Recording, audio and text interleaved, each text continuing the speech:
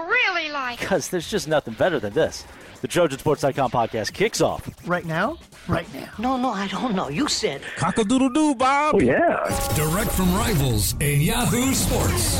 This is the Trojansports.com podcast. For a touchdown. With Trojan Sports publisher Chris P. Swanson. Moving on. Elove 33. You better cut that out, man. I swear. I better not hear that on the podcast. You mean about him doing that? Yeah, we broke down. Okay. Beat reporter Adam J. Maya. Here we go. Message boards. We start March. It's the weekly radio show you need for everything USC. Is that your first joke? That's really a good one. Follow Trojansports.com on Twitter at USC_rivals. The Trojansports.com podcast kicks off now. We're back on another edition of the Trojansports.com podcast. I'm the publisher of Trojansports.com, Chris Swanson. I'm joined by Adam Maya, our beat writer. Adam, it's been a while since we've spoken. I was a little sick. I guess I'll take all the blame for the delay in the show. We apologize for that, but we're back. We're excited, and we have a lot to cover because USC won the Pac-12 and just barely missed the playoffs. Okay. Define barely. By like 4 spots or something. All right. So it's worth talking about, though. Are you fired up? I'm fired up. Yeah, I'm fired up. Okay. I think there's a bit of an injustice here, but not maybe the one that some people might be thinking of. Ooh, do tell. Okay. So we've talked before about the need to put every conference champion into the final tournament. Really because there's just so many imbalances among the conferences and the scheduling among those conferences. Now, we never expected USC to make it into the Final Four, even if they had won out after losing to Notre Dame. I felt like that was an elimination game for them. But it does seem unfair that that isn't the case for a lot of other teams, where they can lose after USC in I think just as bad a fashion in some respects, especially when you get Ohio State, who didn't make the Final Four, but they were definitely in the conversation for it, and a lot of people feel like they should be number 4. Now we're seeing USC falling out of the top 6, right? Yeah. That's weird. That's just weird that they're one of the Power 5 conference champions and not a 3-loss champion. Stanford would have been a 3-loss champion. USC's a 2-loss champion. They didn't lose to bad teams. They lost to 2 3-loss teams, both on the road. They're not even close to the Final Four. I think that it sets a precedent here where the Pac-12 isn't even...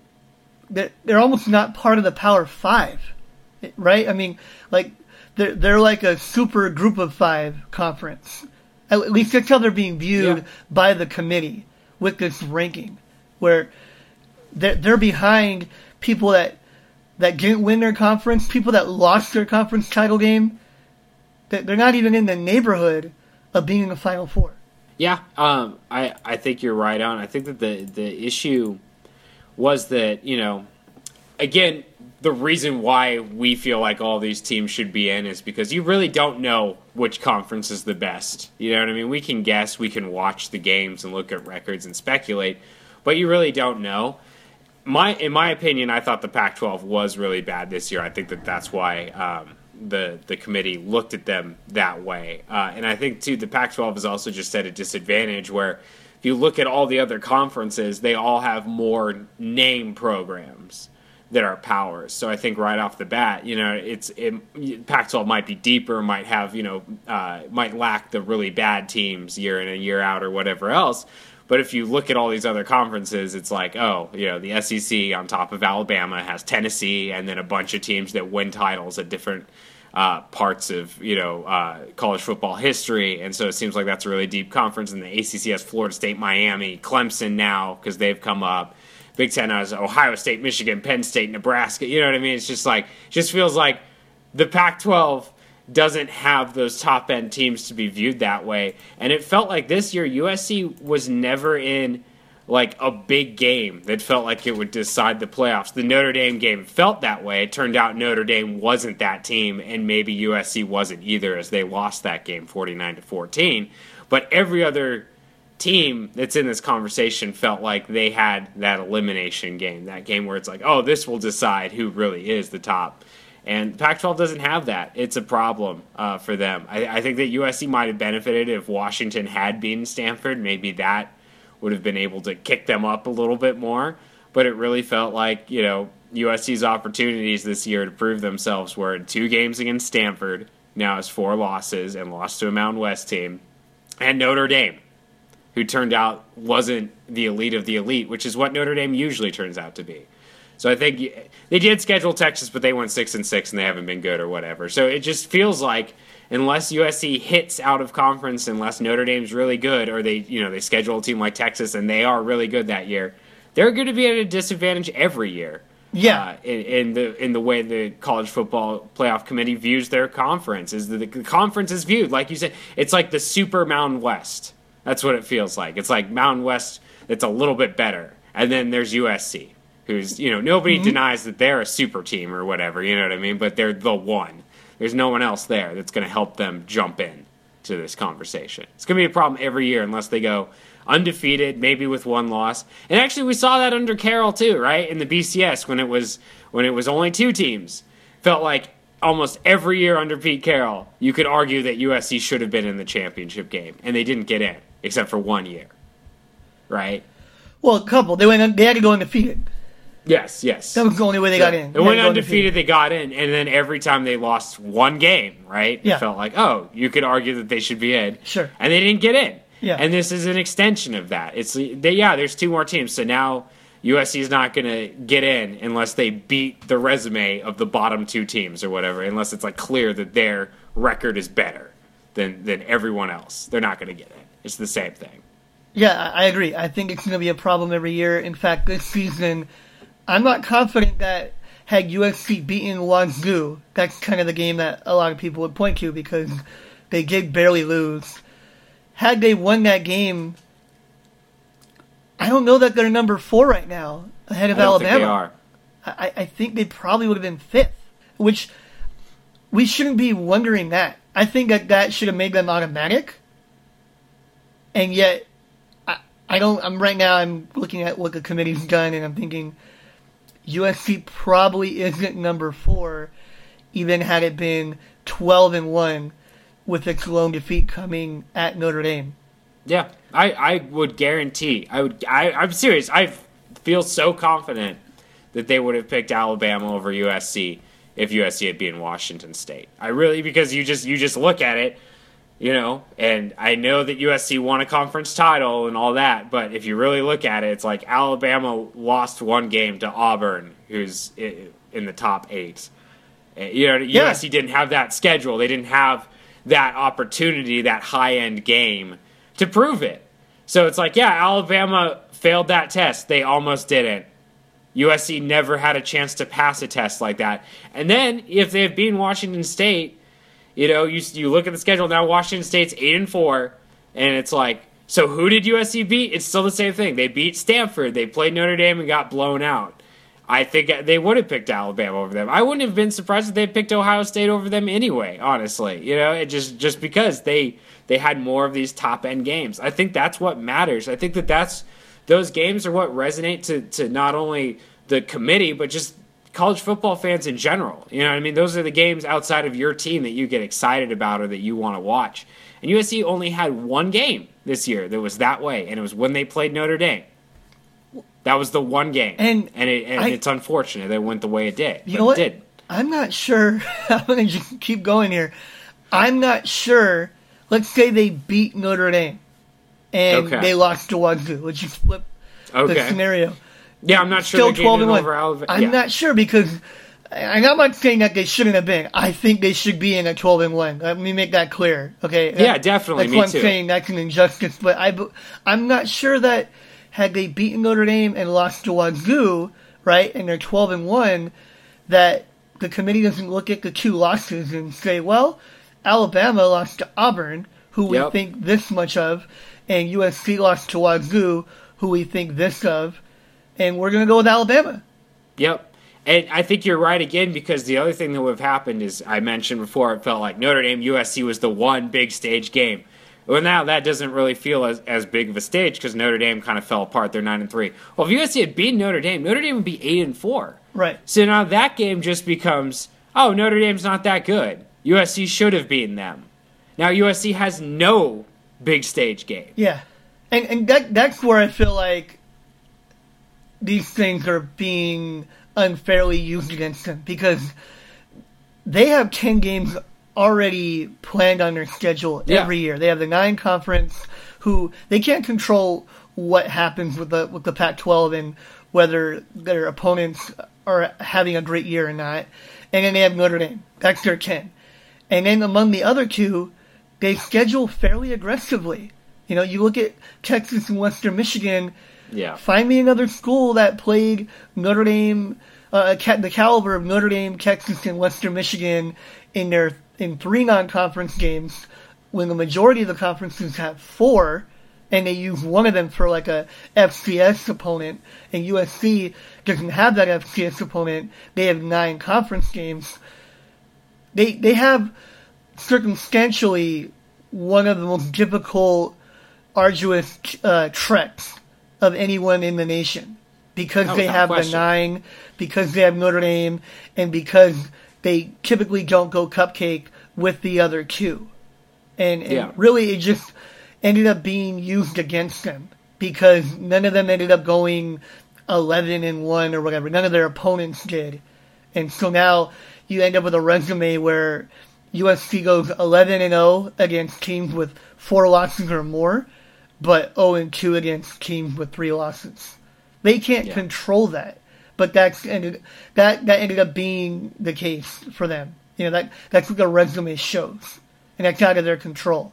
But I don't think there was much credence given to the fact that they played 12 in a row. They were the only one. After week 12, if you look at the top 25, they were the only team that had played 12 games. Yeah. The only one in the entire country. I don't think the selection committee cared that they didn't have a bye. No. I don't think the selection committee cared that they played 9 conference games.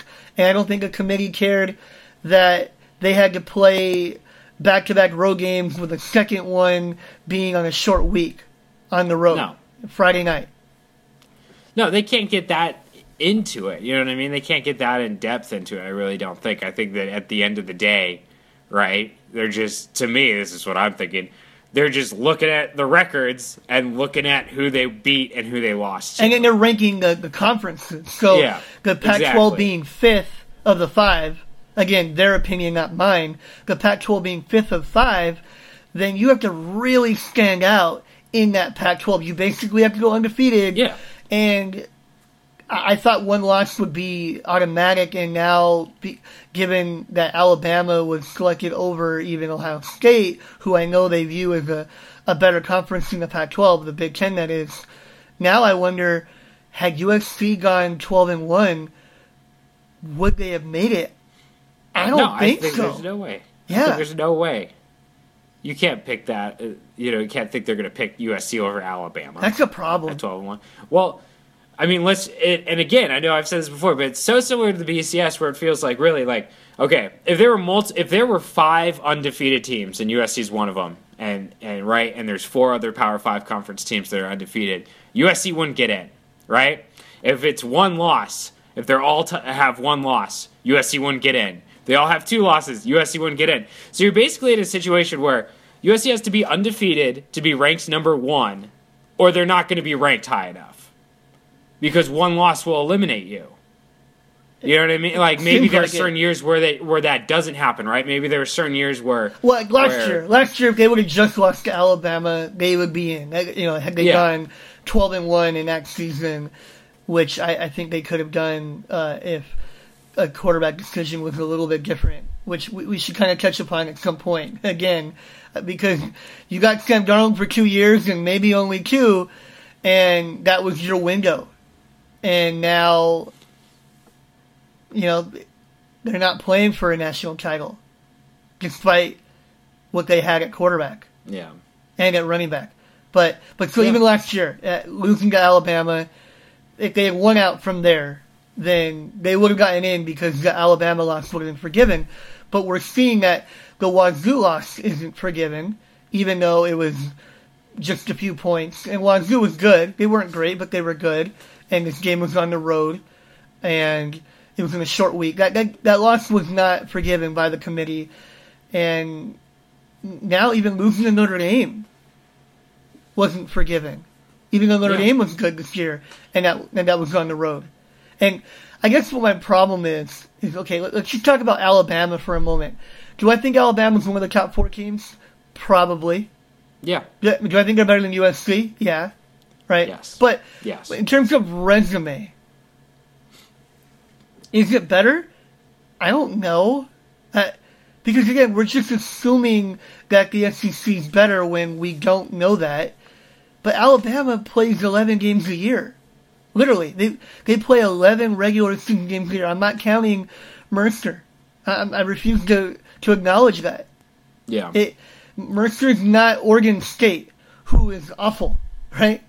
But Mercer's not even that. And so Alabama gets to play 11 games a year and only 8 conference games. And they avoid a lot of the strong teams in the other division because of that round robin that the SEC is in, where USC can't, they play Stanford every year. They're going to play either a Washington or Oregon every year. Yeah. Well, the other thing, too, is these conferences have more teams and less conference games than the Pac-12. So mathematically, they will all have better records. Yeah. They all will. It is impossible to avoid. Because of the they will all have better records. 4 non-conference games that they get. And there's more teams. They play 8 of 14 in the SEC. So they have these years where they dodge a lot of the stronger teams. Yeah, and so you end up having 4 teams with 10 wins or whatever, and they didn't play each other. Yeah, so it makes everyone look better. Yeah. It's smart. I mean, the Pac-12 should do that, right? In the system we're in now. Yeah. The Pac-12 should do that. They should expand, and then they should eliminate a conference game. Yeah, but what the College Football Playoff Committee should do is understand that all of this is opinion. Everything we're talking about is opinion. Look, I think the Pac-12 is the worst Power 5 conference this year. I do. I really do. I'm confident in saying that, too. But it's an opinion. I can't argue that it's a fact. Right? No, we can't. That's why I think this whole system is stupid. Exactly, because we don't know. They could all go to bowl games, and the Pac-12 could go 6-0 in bowl games and blow out every team. And we'd go, oh, wow, they're not as bad as we thought. We still don't know. No. So why do we do this? Why do we have a system where we're determining, and we call it a national champion, like the best in the country, right? Like that is the term we throw out there. Yeah. And we don't know. We literally every year do not know who the best team in the country is. And all we'd have to do to figure this out is to just take all the conference champions. Yeah. Because then you probably know. I'm not even saying it would be perfect, right? But you would probably know. I don't see the flaw. Okay, take this season, okay? You get out of 8, you get your 5, and then Alabama would be in there. Like they would just be the next team because you'd have room for 3 at-larges. And then I even like the fact that a group of 5 undefeated team like Central Florida would be rewarded because currently as it stands, they don't have a path. Yeah. And do I know that Central Florida couldn't play with, let's say, Ohio State right now? No. I think they probably could. But they're viewed on such different levels that they have no chance. Yeah, again, you don't know because we've seen teams before. Yeah. Right? We've seen that team go in and play a game against an Ohio State. We've seen and Utah lose by beat 30. Alabama. Utah was essentially a group of five. It was exactly. Group of five, Power Five delineation. But we've seen Utah smoke Alabama. Yep. In the last decade. And then we saw Georgia blow out Hawaii, so you never know. That's the point. You don't know, right? But Boise beat Oklahoma, and Utah also beat Pitt, and there's all these other examples. So it's just like, why don't they have a chance? They're undefeated. Yeah. So I'm totally with you. It just seems so silly. It just seems so silly that we're still at this point in college. It's 2017. Been playing college football for since 1860 something. I just don't think it's that complicated. Well, it's not because everybody else does it. There's D3 playoffs. There's D2 playoffs. Right. There's high school football playoffs. It doesn't make sense. Yeah. It's the only thing. It's the only one that I know there's playoffs now, right? But they're not really. It's not merit based. That's the problem. Well, I call it it's a +1, right? That's the most accurate description, is because it's basically the BCS with one more game, so there's less controversy than there used to be. That's what it is. Maybe more. I don't know. Well, maybe. I noticed. Okay, so Chris Hawkins made a strong statement the other night right after USC won the Pac-12 title game, which I understand. I agree with him in many respects. Again, even though I didn't even see USC in the top 4 conversation, but he said, if they're considering Ohio State, I don't understand how you can't consider us. And he continued to say, they lost to unranked Iowa, got demolished by them. We got more top 40 wins. Our schedule is harder. If you're going to consider them, why not consider us if we got the same record? Is it because of the hype? Do you like J.K. Barrett more than Sam? I just want to know, do you like Urban Meyer more than you like Clay? I would love to know why we aren't being considered and they are. Well, you know what's scary? Yes, Ohio State was being considered, but they didn't get in. Yeah. This is really bad for USC. I was thinking, you know what, I know you want to be in, but if you're not going to get in, you should be hoping that Ohio State gets in over Alabama. Oh, yeah. Because now it's saying, we don't even care that you won the conference. Yep. And also, Alabama and Georgia didn't play each other.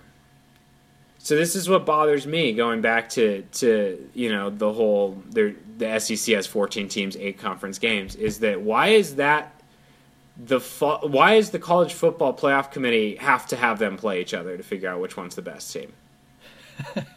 Why didn't the SEC figure that out in its championship? You know what I mean? Like it doesn't make sense to me. It's like we don't really know, right? They're ranked 3 and 4. I know Georgia won the SEC championship game, but we don't really know who the better team is. They're from the same conference. Why is that happening? Why is that allowed to happen? Yeah. Right? Yeah. Because again, hey, Pac-12, right? Expand to 14 and schedule 8 conference games. Because basically the SEC just said, well, we won't figure it out that well. Yep. And you can figure it out. You can punish us for it, or you don't have to. And the College Football Playoff Committee said, yeah, we're not going to punish you for that. No, they rewarded them. Yeah. So why would you work to figure out who the best team in your conference is? What you should do is make as many best teams in your conference as possible. You should have 6 teams that are undefeated and just go, oh, here you go, playoff committee. Put some of them in. Yeah, right? Well, and the Pac-12 did the opposite. I'm going to reiterate this. USC, obviously, we know, didn't have a bye until after it played its 12 regular season games. But then even Washington State and Colorado, I know they weren't in this discussion of, Final Four and college football playoff, but just look at the fact that 2 other teams, last year Colorado was in the top 10 and Wazoo was on the edge of it for parts of the season. So they matter. You need other teams to be good. Well, they didn't have their bye until after playing 11 games. And in Stanford, who's a perennial contender for the conference title and sometimes contender for the Final Four, they played 1 game, had a bye, and then played 11 in a row before the conference title game. So there's 4 teams right there who are put in a position to fail by the conference. You're weakening your own conference, who, again, already the perception is that it's the weakest of the Power 5, and that perception now is driving the reality. Yeah, and the perception, again, is just based on how many top-end teams you have in your conference and nothing else. Because the Pac-12, like you just stated, schedules a road that makes it hard. It's hard to get through the Pac-12 unscratched, undefeated. I would think if Alabama was in the Pac-12, I think they'd probably be the best team. I think they'd probably lose a game in the Pac-12 because, again, they're playing 9 conference games, and they're right. If they had USC scheduled, no bye, right? Same thing for Ohio State, Clemson, any of these teams. It's a hard road. They just don't have the top-end teams. So, but it doesn't matter to anybody else. Everybody else only cares about having the top-end teams. So if I was the Pac-12, I would try to expand immediately. I'd go to the Big 12 and try to steal all their teams. If that didn't happen, I'd be like, okay, UNLV, Nevada, San Diego State, Fresno State, San Jose State, Boise, you're all in. And let's play 7 conference games. Let's even make it worse. Let's go to 7. Really?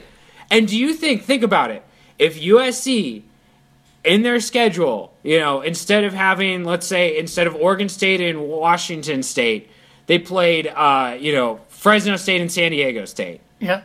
And they went 11-1. Do you think anybody would look at their schedule and say, oh, they're not as good because they, instead of playing Washington State and Oregon State, they played these 2 teams that used to be in the Mountain West? No, no one would care. Utah used to be in the Mountain West. Nobody says anything about it now. Right? Yeah. Doesn't make any difference. That wouldn't be the problem, right? No, I mean, the loss would be the problem, though. I just think they're in a tough spot. They're in a tough spot, but I'm saying if I was the Pac-12, I'd figure out, hey, how do we, if we can't change this perception that we're the weakest conference, and let's say we go try to get Oklahoma and it doesn't work, so we can't change it by getting a big power team, what should we do to help ourselves? Make the conference road easier, because it's hard. And anybody that follows Pac-12 football knows it's hard. It's a hard conference path. Make it easy. Yeah. If everybody thinks you're the worst power conference team, be the worst power conference schedule then. Be it. Embrace it. It will help your teams more. Yeah, I think this is complicated. I'm reminded of a few years back when TCU was lights out and they were 11-1 and they were ranked number 3 in the penultimate ranking, and then they dropped to number 6. The Big 12 didn't have a conference title game at that point. Yeah. And so they were dropped for not being a undisputed conference champion. They basically were tied with Baylor, who they had lost to by, I think, a point. Yeah. And that's the Big 12, who is probably the number 4 Power 5 conference right now. Yeah. In terms of the way that the committee would see the Power 5. They're probably number 4. They were 11-1. I'm not sure.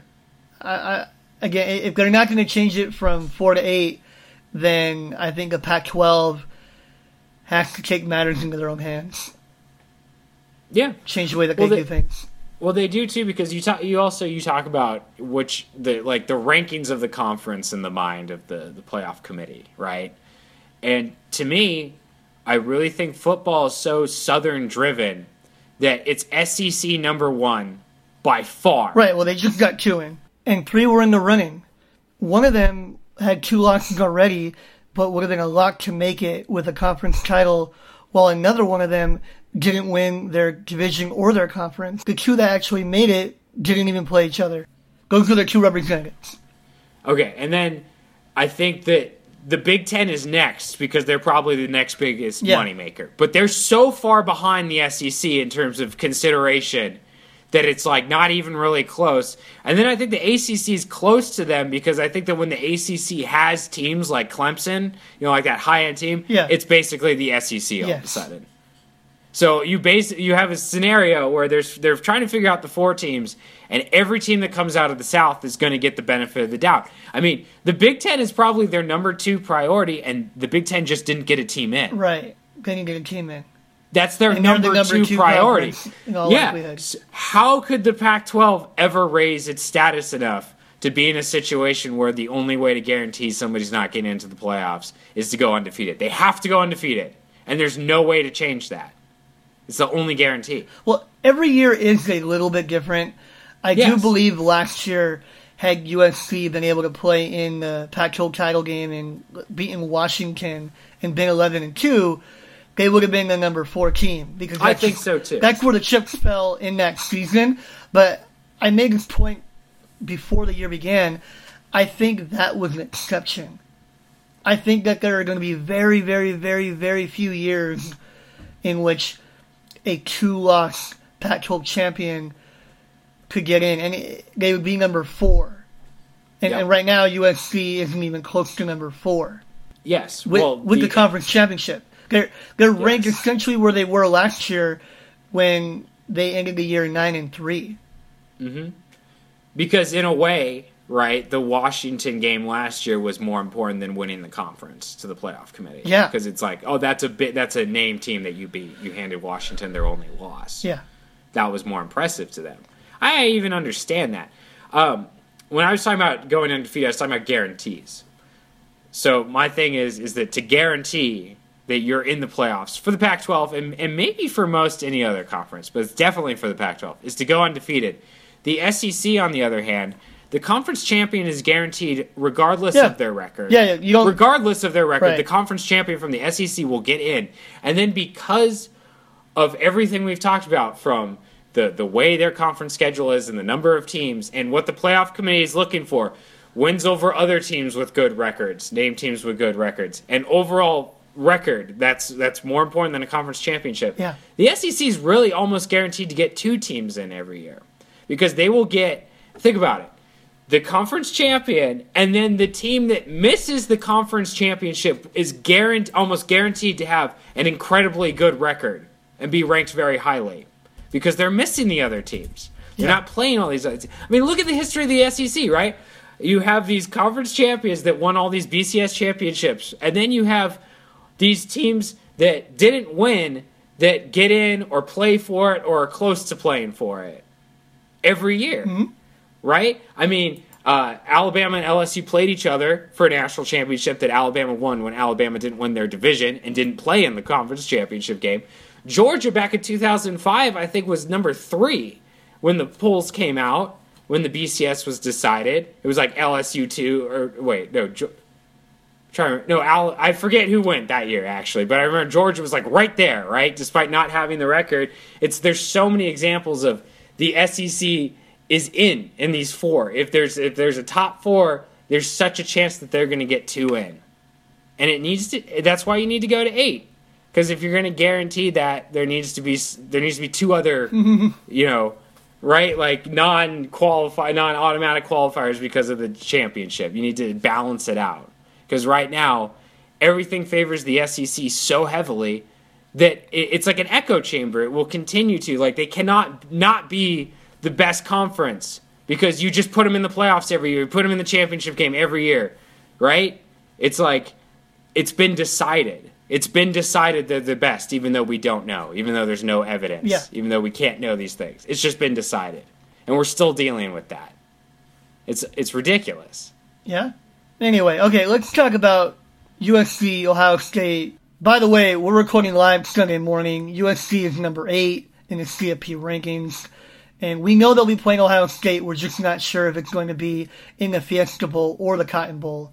I've talked to USC, and they expect it'll be the Fiesta Bowl. They did say, however, that there's an outside chance that it could be the Cotton Bowl. And so we could see both USC and Ohio State in the Cotton Bowl. They might want to move Ohio State out of the Fiesta Bowl as well because they've been in a bunch of them. So that's kind of a neutral area for both of them. Either way, it's kind of a traditional Rose Bowl, and that's the matchup that we're going to get. We just don't know where it is yet. Okay. That's the game that when it was apparent that USC would not make the Final Four, I was rooting for. I don't want to see them play Wisconsin. I just don't really care to see that game. Yeah. I think beating Ohio State makes a way bigger statement for USC. I think it just would benefit the program to play them and then to beat them. In fact, I think beating Ohio State in a Fiesta Bowl would maybe resonate even more than beating Penn State in the Rose Bowl. I completely agree. Ohio State's such a big name team, right? Even though they're not, right, they didn't go undefeated, they didn't make the playoffs this year. Feels like every year they're in that conversation for a national championship, and they're like maybe one of two teams that feels that way, right? It feels like Alabama and Ohio State. And that's been going on for years. I mean, it's pretty much been that way. I think one year they lost like 4 games when Jim Tressel was there. But pretty much since their title in 2002, every year they're in the conversation for potentially being the best team in the country. So I think that would be huge because they are that top end team. They're ranked 5th, I believe, and they just missed the playoffs. I think that also gives USC an opportunity to prove that, the playoff rankings were wrong. Now, again, I don't think USC should have made the playoffs this year. But like last year, remember last year, Ohio State made it over Penn State. It was very controversial, right? And then Ohio State fell so badly in that opening game that Penn State had the opportunity, if they had beaten USC, to really get this dialogue going of, did Penn State deserve to go instead? Were they one of the best teams? Maybe if Penn State had beaten USC by 50 points or something, right? Were they the best team in the country? It gives you this opportunity to create an argument. So what I look at is if this game against Ohio State is that opportunity for USC. If USC could beat Ohio State by 40 points, right? If they just blow them out of the water, and I know that USC's schedule this year and their history this year in games doesn't show that they'll do that, but let's say it happens. Yeah. And in the first game, Alabama, can't score and they lose like 17-0 or something like that. Then all of a sudden, you have USC, even though they won't win the national title, and even though they won't have the record to say our record was better or the same as the eventual national champion, they'll have an argument for we should have been in there. Maybe USC was the best team this year. And that kind of goes back to the old Pete Carroll thing where it felt like every year, hey, maybe USC was the best team. We're getting screwed by the playoff committee. We're getting screwed by the BCS. It creates this conversation that I think allows for USC supporters and fans. And, I think it helps with when they recruit and they can pitch this kind of thing. Because, again, right, there's no science to disprove it. Yeah. We're the best team. And I think that beating Ohio State in the Fiesta Bowl, even though it's not the playoffs, really gives USC the opportunity to claim that because there is no undisputed best team this year. There is no team that looks unbeatable, that looks perfect, that has the perfect resume. And if USC blows out Ohio State, that could be the best win anybody's had all year. Yeah, no, I mean, you're right. It's so subjective right now that they need to reshape the perception of what they are and establish that they're above the Pac-12. Like, I think a lot of people viewed them a decade ago. I don't think 10 years ago when USC was rolling, or 12, 13 years ago, that people felt like they were a pretender. Even if they thought the Pac-10 wasn't great. I think of 2004 when they left Cal out of, of the Rose Bowl. Yep. And they were 11-1, or they might have been 10-1. I don't know if they had played 12 games that year, and not everybody was playing 12 yet. But their one loss was to USC, where they lost by like 9 yards. Right? I mean, it was the closest game that USC had basically won in that run that they nearly lost with Aaron Rodgers at quarterback. The Pac-10 has always kind of been thought of as a bit of a national afterthought, but USC was above it, and they had established that with all these bowl wins, with the Orange Bowl wins, and even the Rose Bowl wins. So this is a huge game for them to help shape that narrative moving forward. You win this game over Ohio State, then I think you start getting people talking about, well, USC is above the Pac-12. And they deserve different consideration than just your regular Pac-12 conference champion. I think it's a really, really important statement that they have to make in this game. And I don't think beating Penn State last year, unfortunately, really did that for them. I think that they were seen as being kind of on the rise and back in the mix at large, but not in the elite. I think they still have that to climb, and I think they can probably accomplish that with another win over Ohio State. Well, I think the difference, too, from last year to this year, there's a few things that I think last year, even though that was the Rose Bowl and Penn State was the Big Ten champion, there were a bunch of ways that you could argue that game was not nearly as significant as the Rose Bowls in the past. USC didn't win their division, right? So they're not only not the best team in the Pac-12 at the end of the year, they're not the best team in their division. So you could really argue that they're like a top 3 Pac-12 team. Last year, I thought they were the best team in the Pac-12, but you could argue they're the top 3. This year, there's no argument they're the best team in the Pac-12. Last year, even though Penn State was the Big Ten champion, Ohio State had a better record and got in over them, and they have that name of Ohio State. Yeah. So there's kind of a feeling that USC might not be playing the best team from the Big Ten. There's no argument this year. Ohio State won the Big Ten, won the championship game, and barely got left out of the playoffs.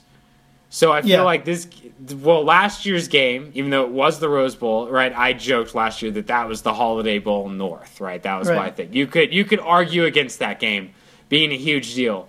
This game is not the Rose Bowl. It doesn't have that mystique about it. It feels much bigger. 2 conference champions. 2 teams that were arguing that they should be in the playoffs at the end of the year. Yeah. Right? Yeah. 2 teams that we feel like, hey, there should be 8 teams in this playoff. They should be in the playoffs in an 8-team playoff, and that's what the system should be.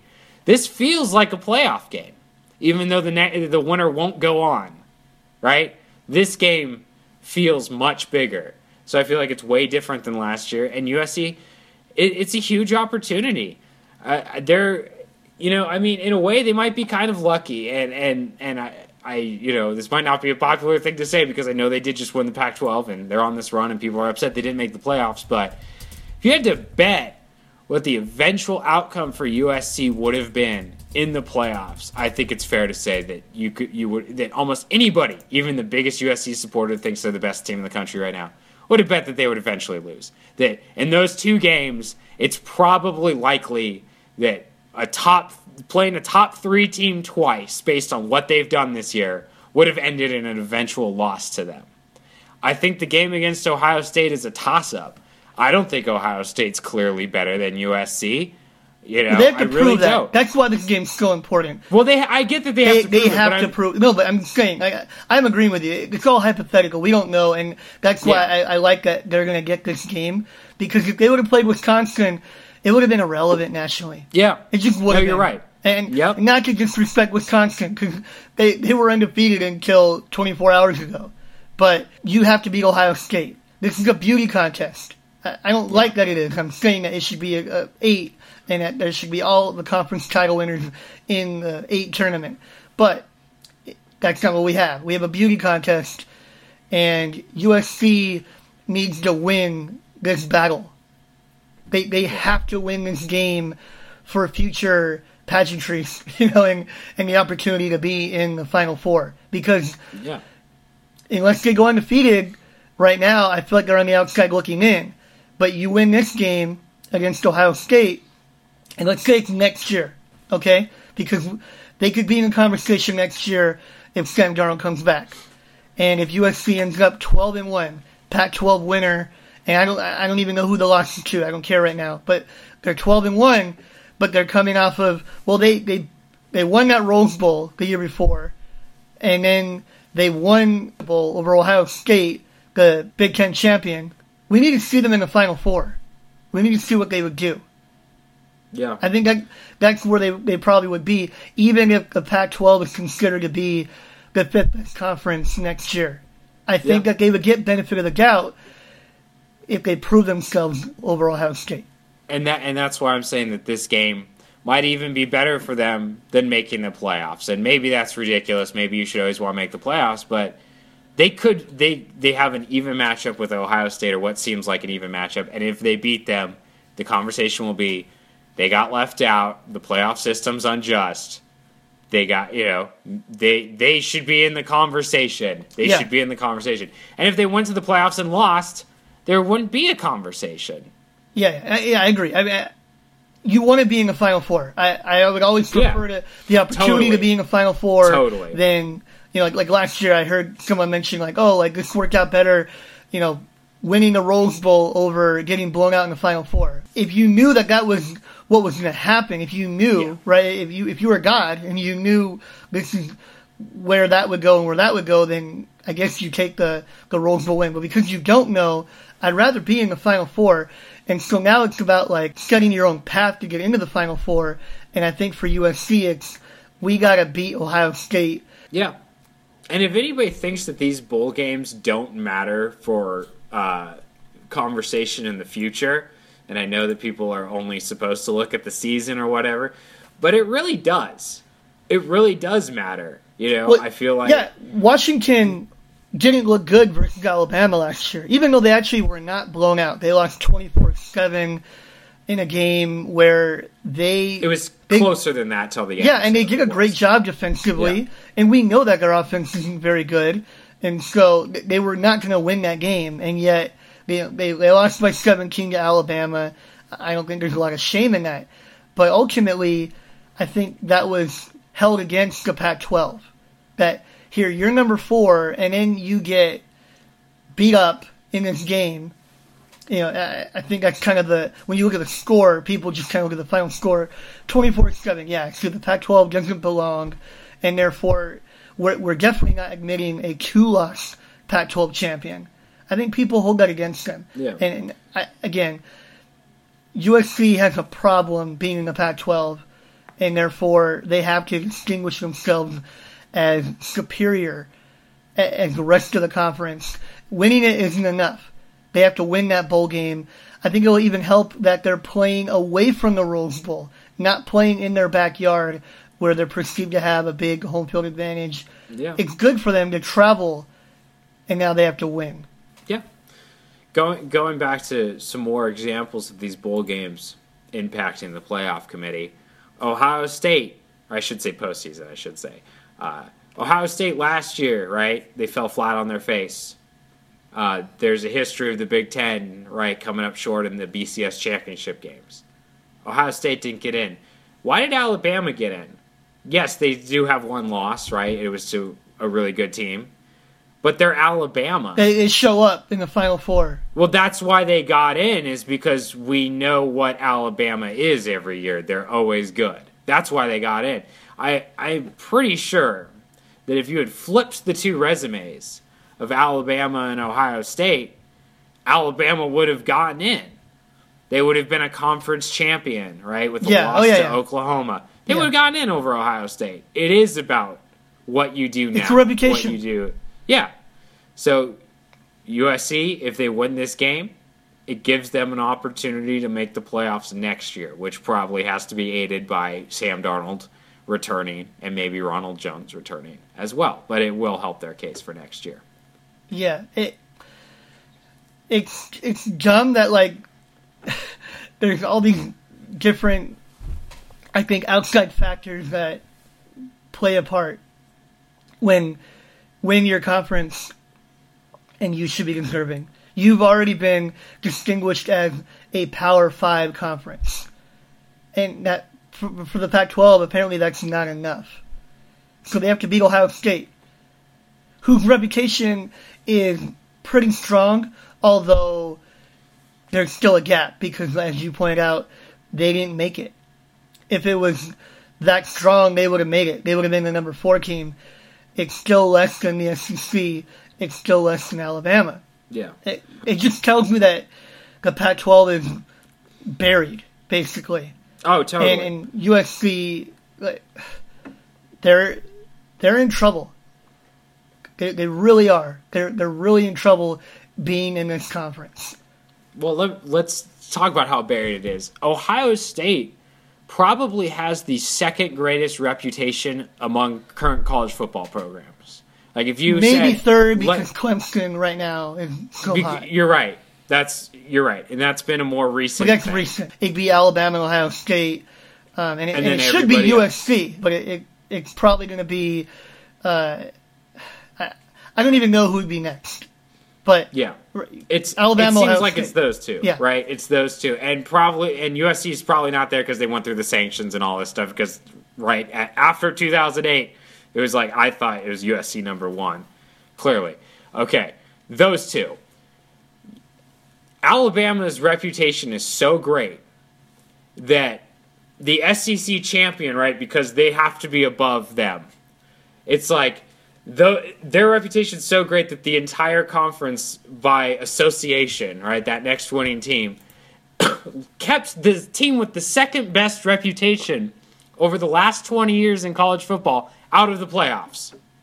That's how great Alabama's reputation is. Isn't that crazy? So that's how buried USC is in all this. That's how buried the Pac-12 is because not only does the Pac-12 have a reputation that's worse than like the ACC and the Big Ten and the Big 12, they're beneath this juggernaut of Alabama and the SEC that basically absorbs the whole thing, right? If there's two teams coming out of the SEC, it's over. It's over for the Pac-12. And it seems like we're in a situation where that's the case almost every year, right? It's either Alabama and the team that didn't play Alabama, or somebody else won the conference and Alabama's still there. So yeah, USC is in a really bad situation because Ohio State has the second best reputation of any team in college football the last 20 years, and they won their conference and they couldn't make it. Yeah. It's a red flag for every other team in college football. It's like if you're not in the SEC, you don't have a path to the playoffs that's guaranteed. Yeah, you don't have a guaranteed path. You're right. Even Ohio State. Yeah. There's so many different scenarios that went through my mind this weekend. I thought of this one. I want to know what you think. Okay. Let's say Wisconsin had beaten. These are all hypotheticals, but I think it's just interesting to think about. Let's say Wisconsin had beaten Ohio State, and they were undefeated, therefore they'd be in. And you knew that the SEC winner would be in, whether it had been Auburn or Georgia. They were automatic. So that's two right there. And then you knew that Clemson was in with a win, right? Yeah. So that's three. So I actually think Oklahoma would be fighting for number 4 with Alabama, and let's throw USC in there, and USC's 12-1, right? Like because they had beaten either Notre Dame or Wazoo. So they're 12-1, and Oklahoma's 12-1, and Alabama's 11-1, and the three of them would have been fighting for that number 4 spot. That's just stupid to me. That's just like it's just stupid. I just feel like there's no right answer, right? It's just all wrong. The whole thing's wrong. Yeah. And we're gonna play this game every year, basically, with the Final Four. And why? Why leave it up to debate and opinion and controversy when you already have a system with 5 Power 5s? Yeah. They don't call it the Power 5. Because it's not. It's the SEC. No, it's a Power 1. It's the SEC and everyone else. Yeah. And the only reason Clemson is there, we feel like they would be in that conversation is because they beat the SEC champ, or one of the SEC champions. They won the national title, and the year before they played for it. Yeah. So they've gotten benefit of the doubt. So they've beaten Alabama and Auburn in recent years. They've gotten the benefit they're of the good. doubt, right, over their track record for the last couple of years. Because let's say they didn't do that. Let's say they didn't play Auburn this year. Then and they let's say last year they went 10-2. They'd be up for grabs too. Right. Exactly. And their reputation is because they've been the SEC. It's ridiculous. Yeah. And then also, would Wisconsin in that scenario, they would be up for grabs too, and they would be an undefeated Big Ten champion. Because think about it, they beat Ohio State. That's their best win. Ohio State now has 3 losses. Oklahoma beat Ohio State, right? And they're in this conversation, and they have 1 loss. I think that an undefeated Big Ten champion probably would have been in the discussion to be left out in this scenario that you present. I think they would have made it, but it would have been a discussion. I think the only two teams that would have been guaranteed would be the SEC champion and Clemson, who's basically been anointed as a member of the SEC, right? You're a part of it. You beat these teams. You play them and beat them. It's the SEC and everybody else. So how do you end that? Expand to 8. Yeah. And make it a tournament. You know why? How many Final Fours has the SEC won in the 3-year history? They've won 1. Yeah. They haven't won them all. Well, that's the thing, is that the second there was even a little bit of a door open, it changed, right? All of a sudden, there seems like there's more parity, right, with the national champion. I mean, this is the situation that we're in. It used to be nobody knew, right? Like, everybody kind of fought over who was the best. We didn't know, but this is before the BCS, right? You went to your bowl game, you won. There were split champions, there were debates, whatever. Then we went to the BCS, and the SEC is given the benefit of the doubt every year and put into every game. That is how they became the best conference by everybody's standard, is because every year they went to the national title game to play a team that's record was probably inflated because of a weaker schedule. Think about it. Yeah. It was always the team with the best record versus the SEC, because everybody else would have the same record and they would just say the SEC's better. Put them in. Then they won a title. Well, that proves the SEC's better. Keep putting them in. Keep putting them in. So every year you'd get, hey, Ohio State, the Big Ten wasn't that hard. They went undefeated. They're playing the SEC. They lose. Every year. So now we've decided they're the best based on nonsense, based on the fact that the SEC was just awarded titles year after year. It's like, it's your title, it's your title. And we made it the standard, right? Because now it doesn't matter if there's a split title, because the BCS is 1 versus 2. It's the one, right? It's the one that matters. It's ridiculous. And we're living in a system that is all about the fact that, 20 years ago, we started giving the SEC the benefit of the doubt of being one of the top 2 teams every year. And now we're still dealing with that. So let's make it fair. Let's let everybody play. And then let's see if the SEC is still the best. Because like you've said, with 4, they've won 1 of them. Yeah, well, 1 of 3. One of 3. I'm saying 4 teams. 4 teams. Oh, right. Yeah, when they've gone to 4 for the last 3 years, they've only won 1 of those 3 tournaments. And also, barely. I remember by the way, they barely won, too. And I remember there was the year with Ohio State, Oregon, Alabama, and I'm blanking on the other team. I think it was Florida State. Florida State, yeah. Yes. Where if it was the BCS, it would have been Alabama versus Florida State. Right. And there would have been no question about it, because they were the teams with the 2 best records and the teams that everybody thought deserved with the reputation it. And no blah, blah, blah. Right. No, they would have made it, and the final was Oregon or Ohio State. And that was the final game, because the semifinal games weren't even close. They weren't. Neither one. Yeah. They were not. Alabama even got beat close. up, and Florida State got blown out. Yes, because guess what? We weren't right. Everybody was wrong. The records didn't matter. But we thought we knew we didn't. Yeah. So why don't we have a system that accepts that we don't know? Yeah. That all of this is speculation. Absolutely. And up for debate. And we don't know. And then let's find out. Let's not continue to speculate and just name a champion and speculate that they're the champion. Let's have all the champions play each other and find out. Yeah. It's time. It's time.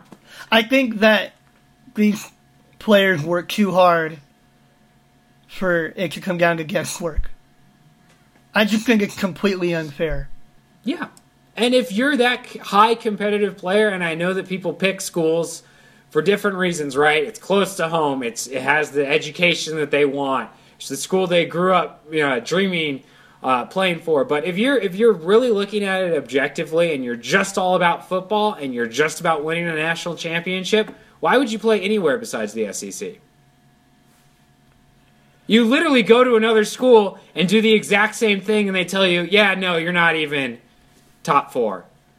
You're not even in the conversation. Yeah. For no reason, just because we think the SEC's better. And again, it might be. It might be, but we don't know. I'm saying we don't know. I don't care about anyone's opinion, including my own. I just don't want opinions. Yeah. I want to see the teams that are most deserving have an opportunity to play for the title. Yeah, and I'm glad you brought that up because I feel like every time I make this argument to somebody that's not a USC fan or outside the Pac-12, it becomes like, oh, you think that the Pac-12 is the best conference? I don't know. And there's no way to know. It is impossible. Yeah. We're not trying to determine who's the best conference. That's irrelevant anyway. Yeah. Right? I mean, USC was the best team in the country over a 3-year period a decade ago, and they were in the Pac-10. Which was probably not the best conference. That doesn't matter. That part of it is irrelevant. It's what happens in the field. But if you don't put them on the field, then we'll never know. Yeah. Okay, it's actually been released. USC's playing Ohio State in the Cotton Bowl, not the Fiesta Bowl. Doesn't really mean anything different than the Fiesta Bowl. It's prestigious. USC needs to win it to make a statement. The only difference is that game is on December 29th at Jerry World instead of December 30th in Glendale, Arizona. USC, you might remember, has played in the Cotton Bowl once before in 1995. Keyshawn and company put a whooping on Texas Tech. It's going to be fun. It's going to be fun to be back in Texas, and it's actually another demon that USC can exercise because the last time they were there, of course, they had a rough showing versus Alabama. That's probably an understatement. But then they have to return to Texas next year. It's good for them, I think, actually, to go to Texas rather than Arizona. It also gives Clay Helton an opportunity to prove himself and make a statement versus Urban Meyer, which is something I know a lot of people are going to look forward to and want to see how he handles. It's just a perfect matchup, in my opinion. All right, let's talk about the Pac-12 title game. Because we got there. Yeah, USC did something that we didn't know if they would do. And especially a month and a half ago, we thought they wouldn't do. Yeah. They've had a great season. Yep. And I want to make sure that we make that point. Because I don't think they were having one. Okay, even with a 6-2 record, just the way that they were playing. No, you're right. And they improved tremendously. They did. I mean, they beat a really good Stanford team. Not the best Stanford team that we've seen. But they played in Stanford's backyard. I just feel like they exercised some demons over, not only the Pac-12 title game, but over the last couple months. Yeah. I like the way that this team generally has been playing. It's always interesting. It's never boring, right? I mean, it felt like they could have blown Stanford out. So they don't always play to their potential. I think that's probably the next step for Clay Helton, to get his team to play to its potential for longer stretches. Yeah. But I love the fact that when it's the fourth quarter and the game's in the balance, like it has been for, 9 games this season? Yeah. They won 8 of them. The only time that they did not prevail was the Wazoo game in a tight situation. But they prevailed 8 times. That's impressive. Yeah. They did it on the road in this one. I think that matters. Against another good team. So yeah. I think they're growing. I think they're learning. I see them building. Totally. I have nothing but praise for this team right now. I totally understand if you're a USC fan and you're still not sure about the coaching staff or not sure, if this team met expectations or was everything it could have been. I get if you look back at the season and you're like, oh my gosh, I think I could point to 6 games that they could have lost. And, I get all of that. But they've definitely improved, and I've been impressed because after they lost to Notre Dame, there was no way I could envision them winning this game going to the Pac-12 title game and playing another team that's good and winning. And watching that game, there were still, plenty of problems. And, I've complained all throughout the years, so everybody knows that I point out problems. And, the secondary looked at times, I was like, oh my gosh, why is this happening? I felt like they should have put Stanford away, and they didn't. And it was close, and it was life and death, and it felt like it probably shouldn't have been. But at the end of the day, they made it to the Pac-12 championship game, and they won. They beat Stanford in that game. And after that Notre Dame game, I would have said there's no way that they're going to beat a 10-win team or a 9-win team, in a championship game setting, in a tight game, in a back-and-forth dogfight type of game. Yeah. So hats off to them. They're a lot better than they were halfway through the season. They're not the same team. I just want to see them play with that consistency throughout the year because I want to see what they could be. I feel like the USC, if they played up to their potential, could be the best team in the country this year. I really think that this could have been the best team in the country. Their potential speaks to another level than when what they actually show when you look at their, the whole body of work. Yeah, so I'm disappointed. Nice. I'm disappointed that didn't happen. I'm disappointed that they didn't get to the playoffs and have the chance to show that maybe they were that team, but they grew. They grew. And yes, maybe earlier in the year I thought they shouldn't be this bad. They shouldn't, be this immature, I guess, in terms of football maturity or whatever, where the team should be maturity-wise. But they grew. And they're much better, and now I feel like, if the season continued, if this was the start of the season, that they would have a chance to beat every team on their schedule, and they would have a chance to go to the playoffs, and they would have a chance to be that team that everybody was talking about. Felt like they eventually got there, got to a point that they should be at. It just was a tough path, a different path, and, maybe not what everybody expected or wanted, but they still won a Pac-12 title. Yeah, we're, as part of the media covering the Pac-12, we're asked to predict the conference title winner before the season, and on the show we predicted USC's record, and they got where I thought they would before the season, but they got somewhere I didn't think they would when I looked at them in the middle of the season. And that's what I chalk up to their growth, where they're better and they can get better. I think that's a good sign for Clay Helton, for the Clay Helton era. I know there's still a lot of question marks about him and about the program. They're building it. I'm sorry that they're not already where you want them to be yet. That's all I can say. But they're clearly building it. This is clearly an upgrade from where they were under Sark and under Kiffin.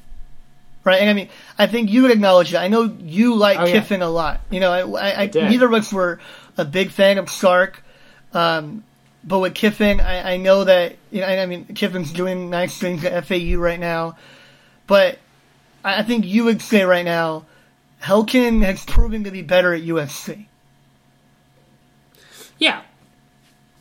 Yeah, I don't know if the circumstances are completely comparable, and Kiffin had that one really good year, but you're right. So he has been better at USC. But I have to defend Lane Kiffin because you saying that I like Lane Kiffin is probably one of the greatest understatements that's ever been shared on this show. So, my feelings about Lane Kiffin. Yeah. I love me some Lane Kiffin. Yeah. FAU, baby. So what to you was the most special moment of the Pac-12 title game? What do you feel like, what are you going to remember about that game? The fourth down call at the very end. Okay. Because I feel like there are three different, options here. And I didn't know what you would pick, but okay, that's fine. And we're going to talk about all three. So let's talk about the one that you just said first.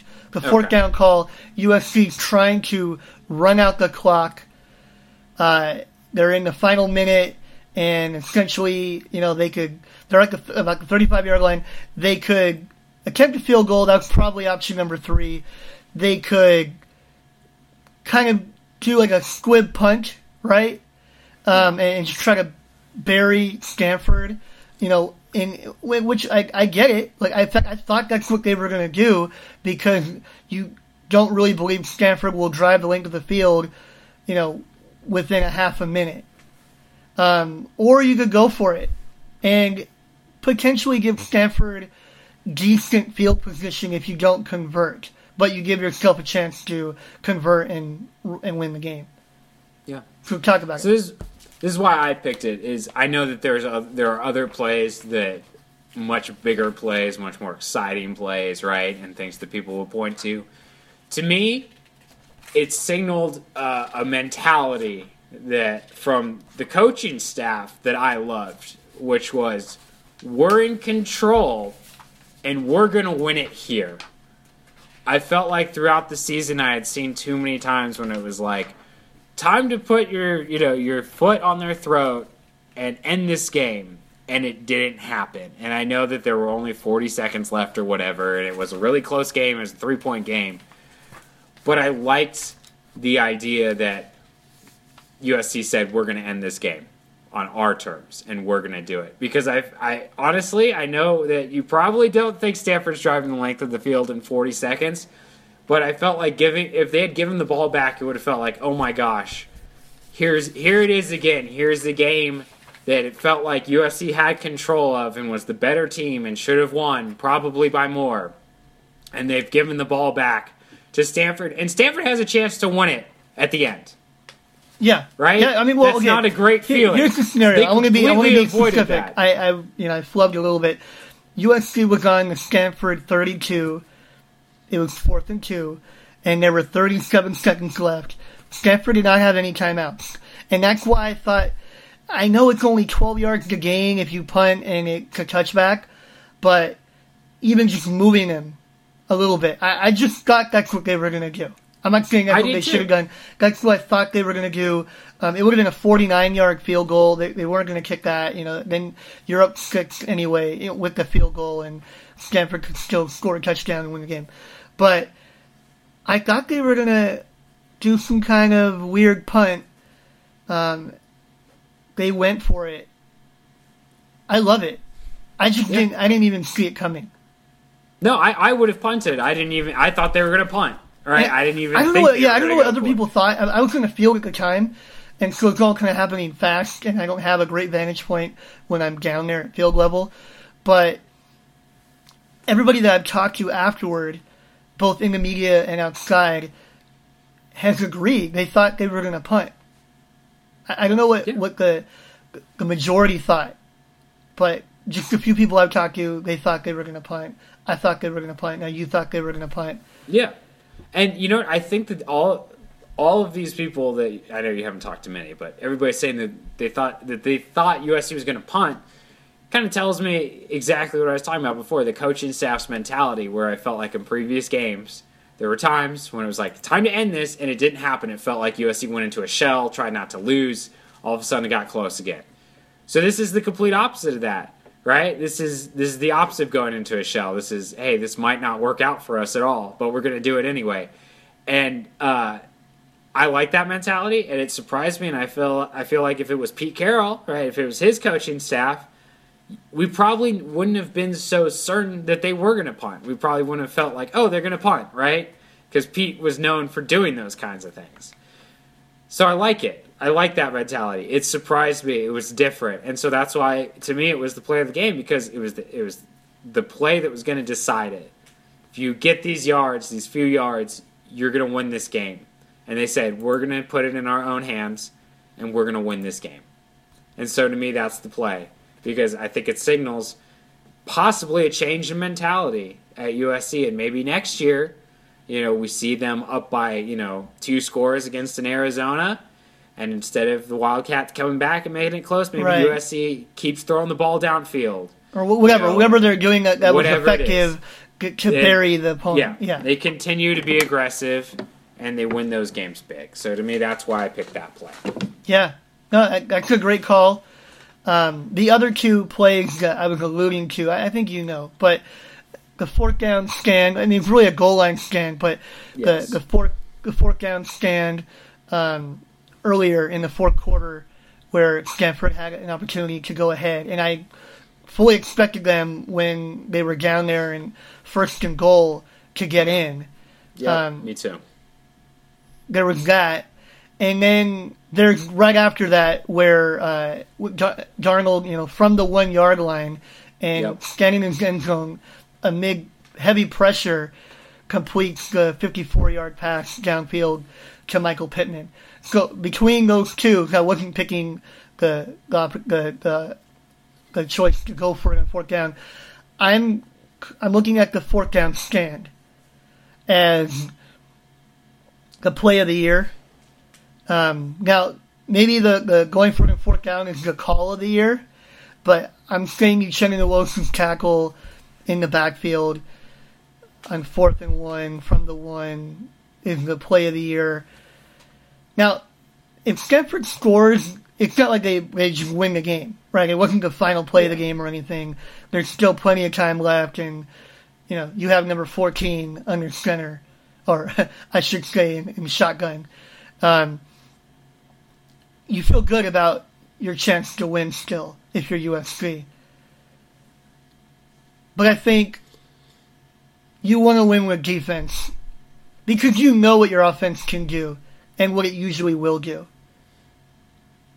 And the fact that they could win with defense against one of the best goal line teams in the country for the last 10 years, right? Yeah. Like one of the most respected offensive lines and running attacks that we've seen in the past decade, to hold them in that situation at the 1 yard line. We never, or I shouldn't say never, because I feel like it's been overstated, but USC is not perceived as a physical team by a lot of its own fans, by the media, nationally. You can't play like this and win like this if you're not physical. They were seen as that a while ago. Obviously their history would speak to that, going back to the whole, John McKay, John Robinson eras. But then even under Pete Carroll, they were big and they were bad, right? Even though they were on the West Coast and they had a Hollywood style, whatever the different labels that were put upon them, we knew that their defense was the anchor. Anybody that really knew why they won national titles and why they were in a BCS bowl year in and year out, it was because they played great defense. And I don't think people see this team as that. And I don't think that this will change it overnight either. It's still Sam Darnold and Ronald Jones and, just the USC offense. But we've known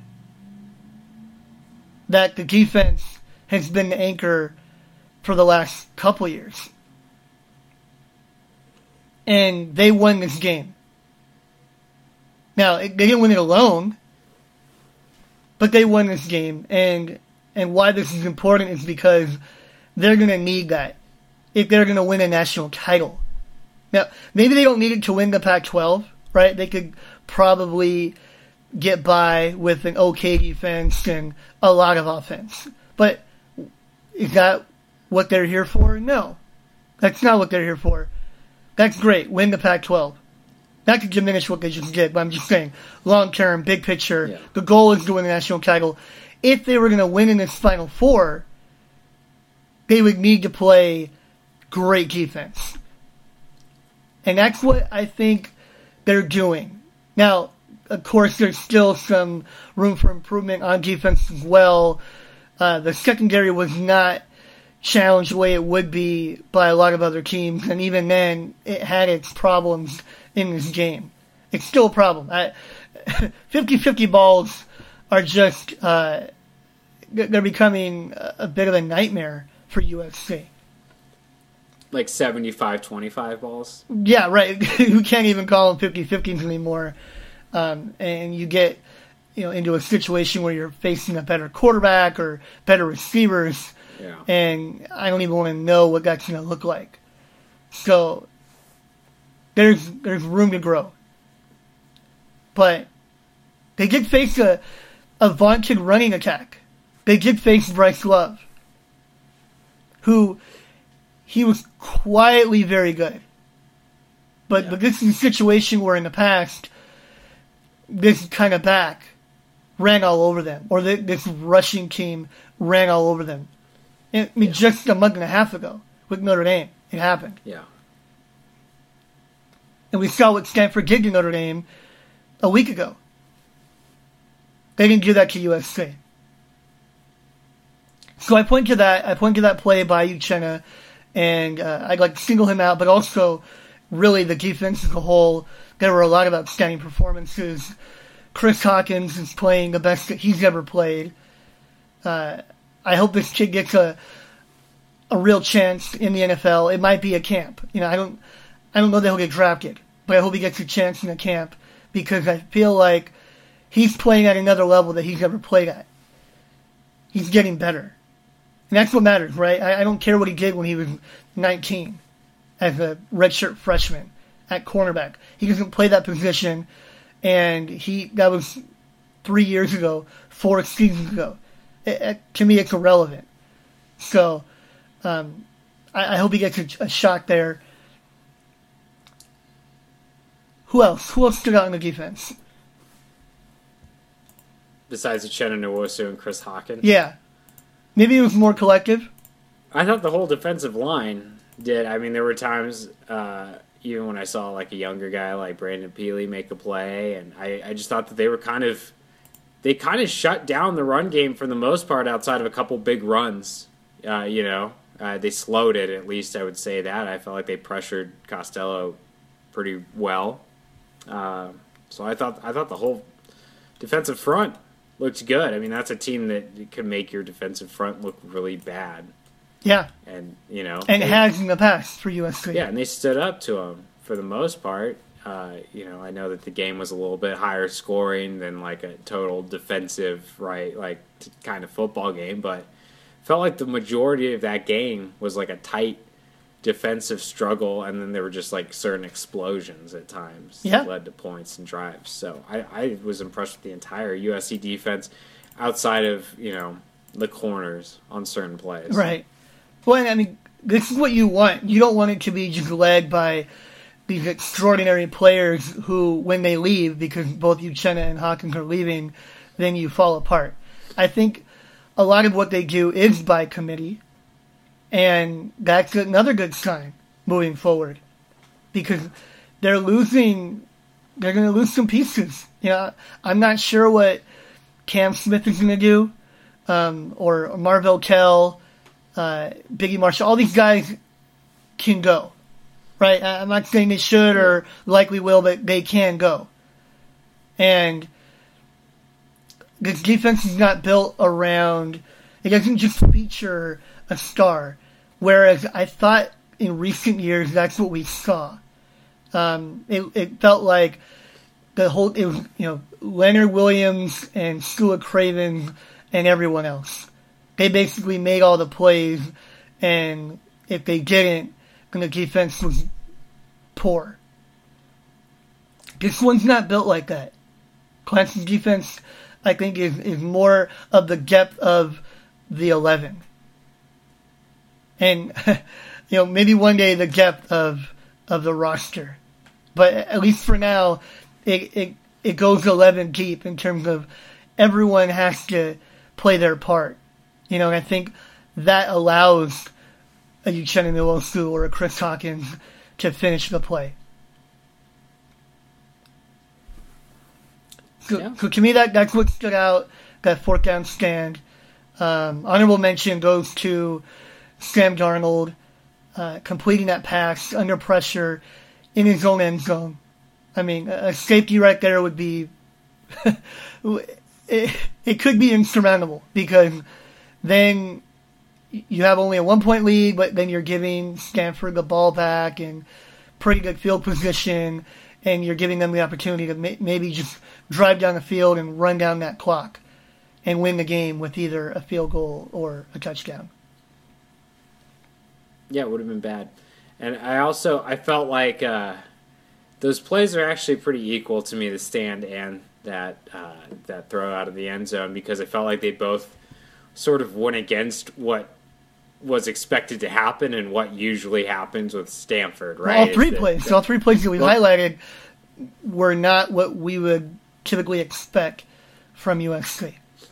Yeah, but even going the other way is like, if Stanford has the ball inside the 5, they're probably going to score a touchdown. Yeah, first and goal. First and versus goal. Anybody. Yeah, versus anybody, and USC stopped it. And then if you're up against the Stanford defense and you're throwing the ball out of your own end zone, you're not completing a 50-something yard pass, right?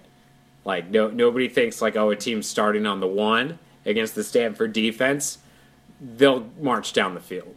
No problem. What I found really interesting, and I spoke to both T. Martin and Tyson Hilton about it afterward, was that they opted to pass at all.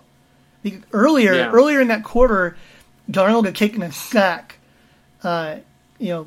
deep, like right in front of his end zone. It wasn't going to be a safety, but it was in the red zone, and I don't know if you call that the red zone when you have the ball inside your own 20, but you know what I mean. And he took a sack there that was dangerous. They went back to it. They go back to the situation, even deeper, where they're literally in their own end zone, and they allow him to throw. And then he completes a pass downfield. I know Michael Pittman was wide open, but Darnold's been shaky on the deep ball. And we saw that in this game again. We've seen it pretty much during his entire 2-year tenure. He completes a beautiful pass downfield to Michael Pittman with people in his face. So these are all things that they kind of had to prove. And they did. And that's why they won. That's how you win these games. This game was up for grabs. I realized that USC could have won by more and so on, and I think that they were clearly the better team. But none of that really... The only thing that matters is whether you win it or not, right? Because with Wazoo, USC's better than them, and they could have won. They didn't play very well. They were banged up, all these different things. Right, but none of it matters. The bottom line is, did they win? They didn't win that one. They win it, and they win it this time. And they're going to be in those situations moving forward. Clay Helton and his staff and some of these players, the ones that are there next year, they're going to be in these situations, whether it's even just a Pac-12 game or a non-conference game. They're playing Texas and Notre Dame again next year. They're playing Texas on the road. Or if they're in a conference title game or maybe in the Final Four, they're going to be in situations just like these that we've illustrated. They've done it now. They've shown that they can do it. They've made the call, right? Whether you're the coach and you make the call or you're the player and you make the play, they've done it. I think that's very important. I think, again, it speaks to them moving in the right direction, right? They haven't arrived, but they're moving in the right direction. And I don't know that you can ask for more from Clay Helton. I think a lot of people's issue with where USC is at, really the root of it is they don't want Clay Helton as coach, right? But that's out of everyone's control right now. He's going to be their coach. So working with that, right? There's not going to be any change there, obviously. Then it's, okay, are we moving in the right direction with him? Yeah. Yeah. Without question. I mean, I think he's done much better than anybody could have ever thought he would have done over the first 2 years at USC. There's no question. All right. The last thing I want to get to, I thought would be fun here before we close out, is to make a few predictions on the All Pac-12 team, which will be announced on Tuesday, and of course will include a few Trojans. First thought, I fully expect Bryce Love to be the Offensive Player of the Year. and he's deserving of that. But Uchenna Nwosu better be the defensive player of the year in the Pac-12. That's my first prediction. Not just that I think he should win it, but that he will. What do you think? I agree. I think if you're looking at it, if you're objective, and sometimes you see some of these all conference teams or who won the award or whatever, and you really think to yourself like, how did they get to that conclusion? So nothing would surprise me, but he's done things at Sam linebacker that like I didn't even know you could do. With all these like deflected passes and stuff. I don't know. It's just he's unbelievable. He really is. He's one of the better defensive players I think USC's had in a long time. I totally agree. I think he's had an All-American season. I think it's on par with what we saw from Leonard Williams a few years ago and Stuart Craven. Now, I don't think he's on their level as a whole, but I think his season is right there with them. In fact, I think he's played his position better than Stuart Craven's did. Which I didn't see that coming. I thought he'd have a great year. I thought he could be the best defensive player in the Pac-12. I didn't see him surpassing what Sua did at the Sam linebacker. He's just grown in a way where you wonder, what's next? What's this kid going to do in the NFL? Right? I think, I don't know the ceiling right now. I don't know where he'll be drafted. He'll probably be overlooked a little bit. He doesn't have that name. Yeah, he'll probably be overlooked for All-American honors. But to me, he had a memorable season and can be, like you said, recognized as one of their better defensive players in a while.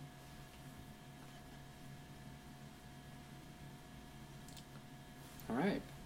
So who else is making this team? Okay, so yeah, that's the defensive player of the year in my mind. From there, I'm not 100% confident, but I think it would be a major snub if Sam Darnold is not the quarterback. I don't see how you can pick another quarterback in the Pac-12 over him. I just think it. Like, what are we doing here, right? Like, come on. Yeah, no, I'm with you. I think it has to be him. So I don't even think there's much debate about it.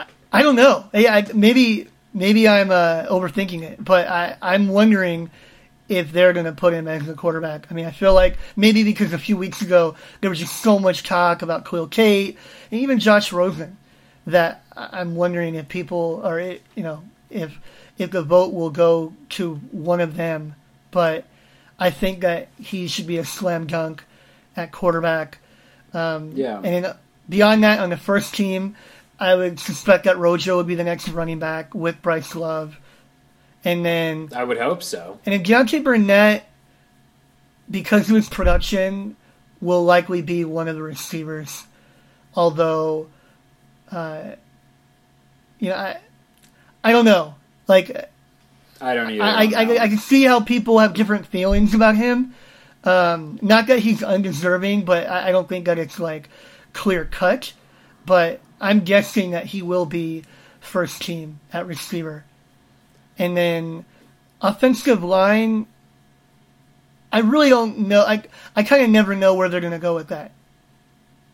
I guess I wouldn't be shocked if they got one of their linemen on that team, although I don't even know which one. I wouldn't argue right now, like, this guy has to be on the first team. But they might get one. If they didn't get any on either first or second team, I wouldn't be shocked by that either. I really just don't know what they're going to do with the linemen.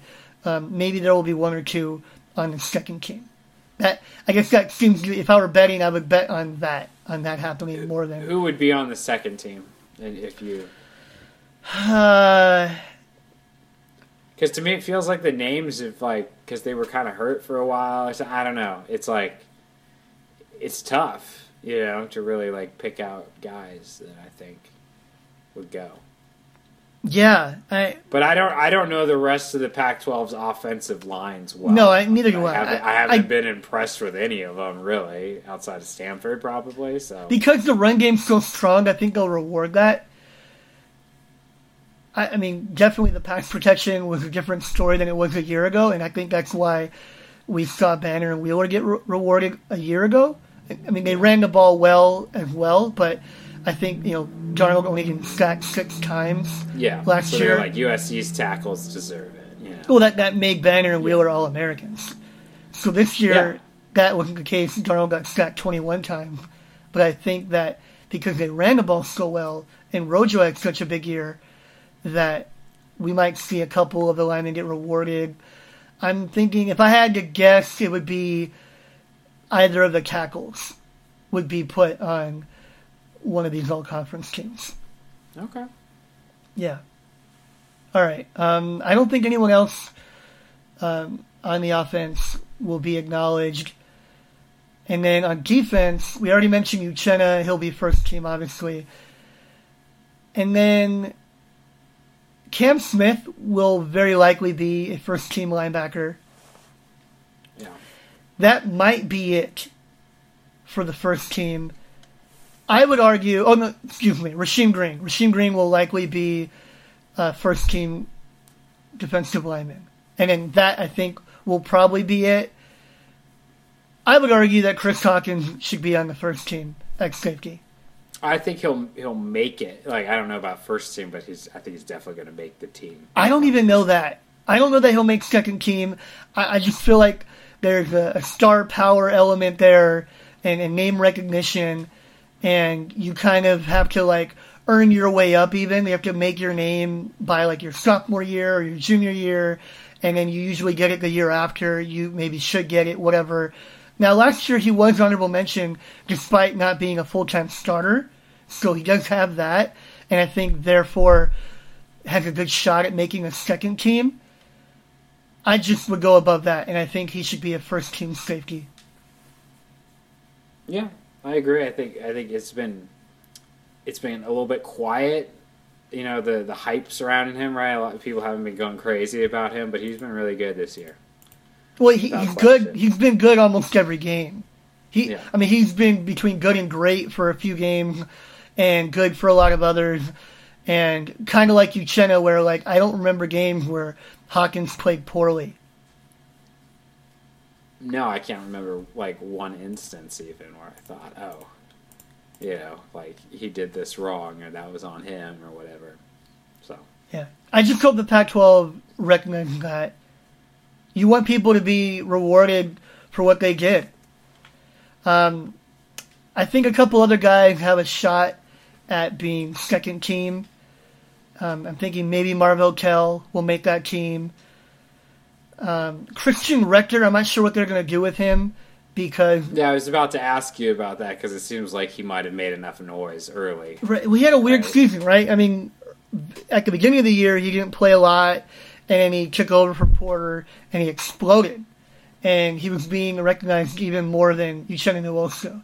I remember he was a quarterfinalist or a semifinalist for one of these national awards. But then he was a mid-season All-American.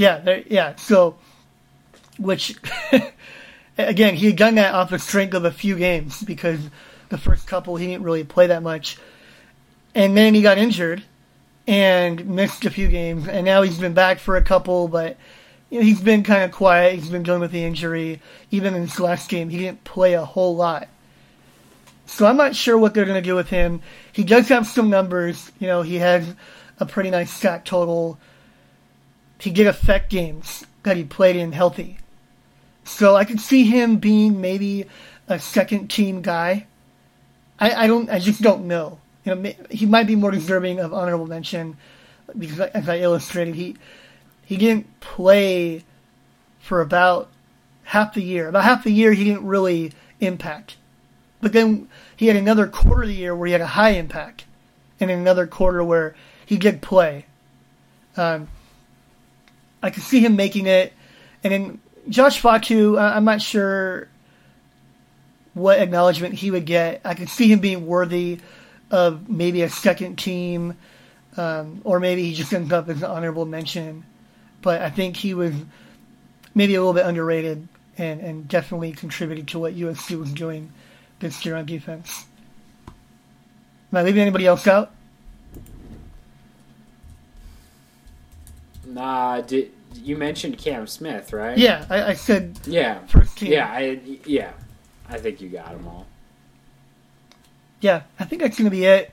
I don't know that they'll have anybody acknowledged on special teams. They'll have a number of honorable mentions, but we don't need to go through all of that. Like Tyler Vaughn stands out as someone who produced at a second team level when he was a full-time guy. Yeah. But because the first 4 games he didn't play a lot, he probably won't get that recognition, even though I thought at times he actually was a little bit better than Deontay.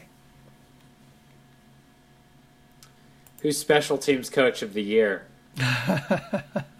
You had to go there. I had to. Do you think? Do they have a Pac-12 coach of the year? I know they have a national one. Do they do the conference one? I think I'd they wanna do. Ask you.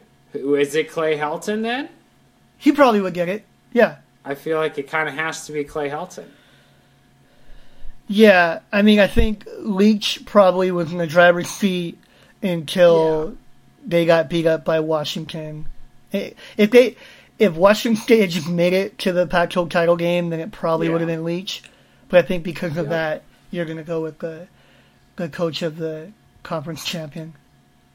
Well, it also seems like some of the other possible Cinderella stories or, coaches that seem to be overachieving kind of fell apart, right? Because Arizona sort of came back down to earth. I think they finished 7-5. So that sort of takes Rich Rodriguez out of it. Cal, they looked promising for a minute, but they're nothing special at all. Yeah. So I think that takes Justin Wilcox out. Because I always like to look at these programs where it's like, oh, they shouldn't be doing anything, and they are. Because I think that's the major competition to Clay Helton at USC, because obviously he won the conference title, and USC hasn't done that since 2008. It seems pretty obvious, but you'd think, if somebody else, won 9 or 10 games and they're at one of these other Pac-12 programs, it's probably them. I just don't see it this year. I think all those stories sort of fell apart. That's probably why the Pac-12 wasn't respected too much nationally. And I think it has to be Helton. So. Okay, a couple other awards that we overlooked. They have the freshman offensive and defensive players of the year. They do have a coach of the year, and I think Clay will get it. I think Stephen Carr could have won offensive player of the year had he not gotten injured. Yeah. That kind of derailed that. But we can see his talent, and it's not just potential. It's realized potential. And he's going to be a great player. And different than Rojo. So he's exciting in a different way and, very interesting player moving forward. But I don't think he would get that award. And then they don't have a freshman defensive player of the year candidate either. Interesting. Okay, a couple things to know. USC is not practicing this week, and I don't know when yet they will return to practice, but it might be a few days because they are in the midst of finals. Because of that, it might be about a week and a half before they return to the practice field to begin bowl prep. But we plan to record another show next week. We're probably going to be looking at the over-unders. We had run down a number of them before the season, and we're going to go through that list and see where we were right, where we were wrong, and kind of speak on where USC maybe fell short or they exceeded expectations, and in terms of team things and individuals and everything. So we will have another show coming up. I'm sure there'll be other things to talk about, but yeah, be sure to check back with us, throughout the week, because while USC might not be playing football at this very moment, Trojansports.com never stops. It's never quiet. There's still a lot of recruiting to can do. I know that Chris Swanson intends to make a trip to Mater Dei to have an update on J.K. Daniels and see where that's going, because there's a lot of talk about reclassification. We have reported on that, and we're still looking to get a definitive word on what's really happening there. That's my show. I'm just taking it. We're ending now. So, as always, thank you so much. Again, I apologize for causing everybody to miss possibly the most important show of the year, the Pac-12 Championship preview. I was very sick. It will not happen again. I was actually sick for so long that Connor filled in for me after UCLA. Actually, I've been sick for a while, so won't happen again. You will never get sick again. I apologize. I will never get sick again. But hey, you know what? You ended up with this more than 2 hour, I think, at this point. No, we're not there yet. Not quite. But a very good show, very long, dense show, so I hope you enjoyed it. Thanks, as always, for listening. If you have not signed up to Trojansports.com, please get over there and sign up. It's usc.rivals.com/sign_up. You'll get all this great content from Adam. You get to hear from me. I'm not that annoying on the message board, I promise. I save it for the show. So, as always, thank you, and we hope to see you on the website. Take care, everybody.